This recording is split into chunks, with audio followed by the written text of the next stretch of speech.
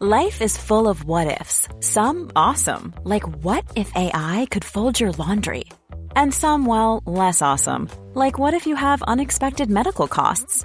United Healthcare can help get you covered with Health Protector Guard fixed indemnity insurance plans. They supplement your primary plan to help you manage out-of-pocket costs. No deductibles, no enrollment periods, and especially no more what-ifs. Visit uh1.com to find the Health Protector Guard plan for you.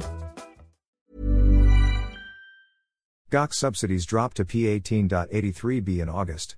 Subsidies to government-owned and controlled corporations, GOCCs, dropped substantially in August from a month earlier, Treasury Bureau data showed. Based on the agency's latest cash operations report, the budgetary support of P18.933 billion was 43.03% lower than July's P33.238 billion. Year-on-year, however, the amount was 21.86% up from August 2022's P15.536 billion. Year-to-date, subsidies to GOCCs rose by 17.5% to P115.87 billion from last year's P98.60 billion. Government financial institutions received P137 million in August, up from P109 million a year ago and zero in July. Subsidies to major non-financial state firms, meanwhile, plunged in August to P4.375 billion from July's P8.121 billion. It was higher than the year-ago P3.037 billion. The tally for other state-owned firms also declined to P14.421 billion from July's P25.117 billion but rose from P12.390 billion a year earlier.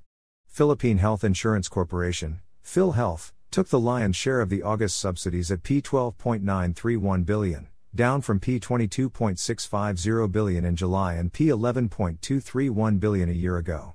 It was followed by the National Irrigation Administration, NIA, at P3.047 billion, lower than the P3.985 billion in July but up from P2.535 billion a year earlier. In third was the National Housing Authority, NHA, with P992 million, a significant drop from July's P3.327 billion but an improvement from zero in August 2022. Rounding up August's top five were the National Food Authority, P221 million, up from P142 million a month earlier and P219 million a year ago, and the Philippine Children's Medical Center, P220 million, up from P135 million in July and August 2022's P164 million. The top 5 year-to-date were PhilHealth, which as of end August had received a total of P50.614 billion, NIA, P28.842 billion, NHA, P5.518 billion, Power Sector Assets and Liabilities Management Corporation, P5 billion, and the NFA, P4.935 billion.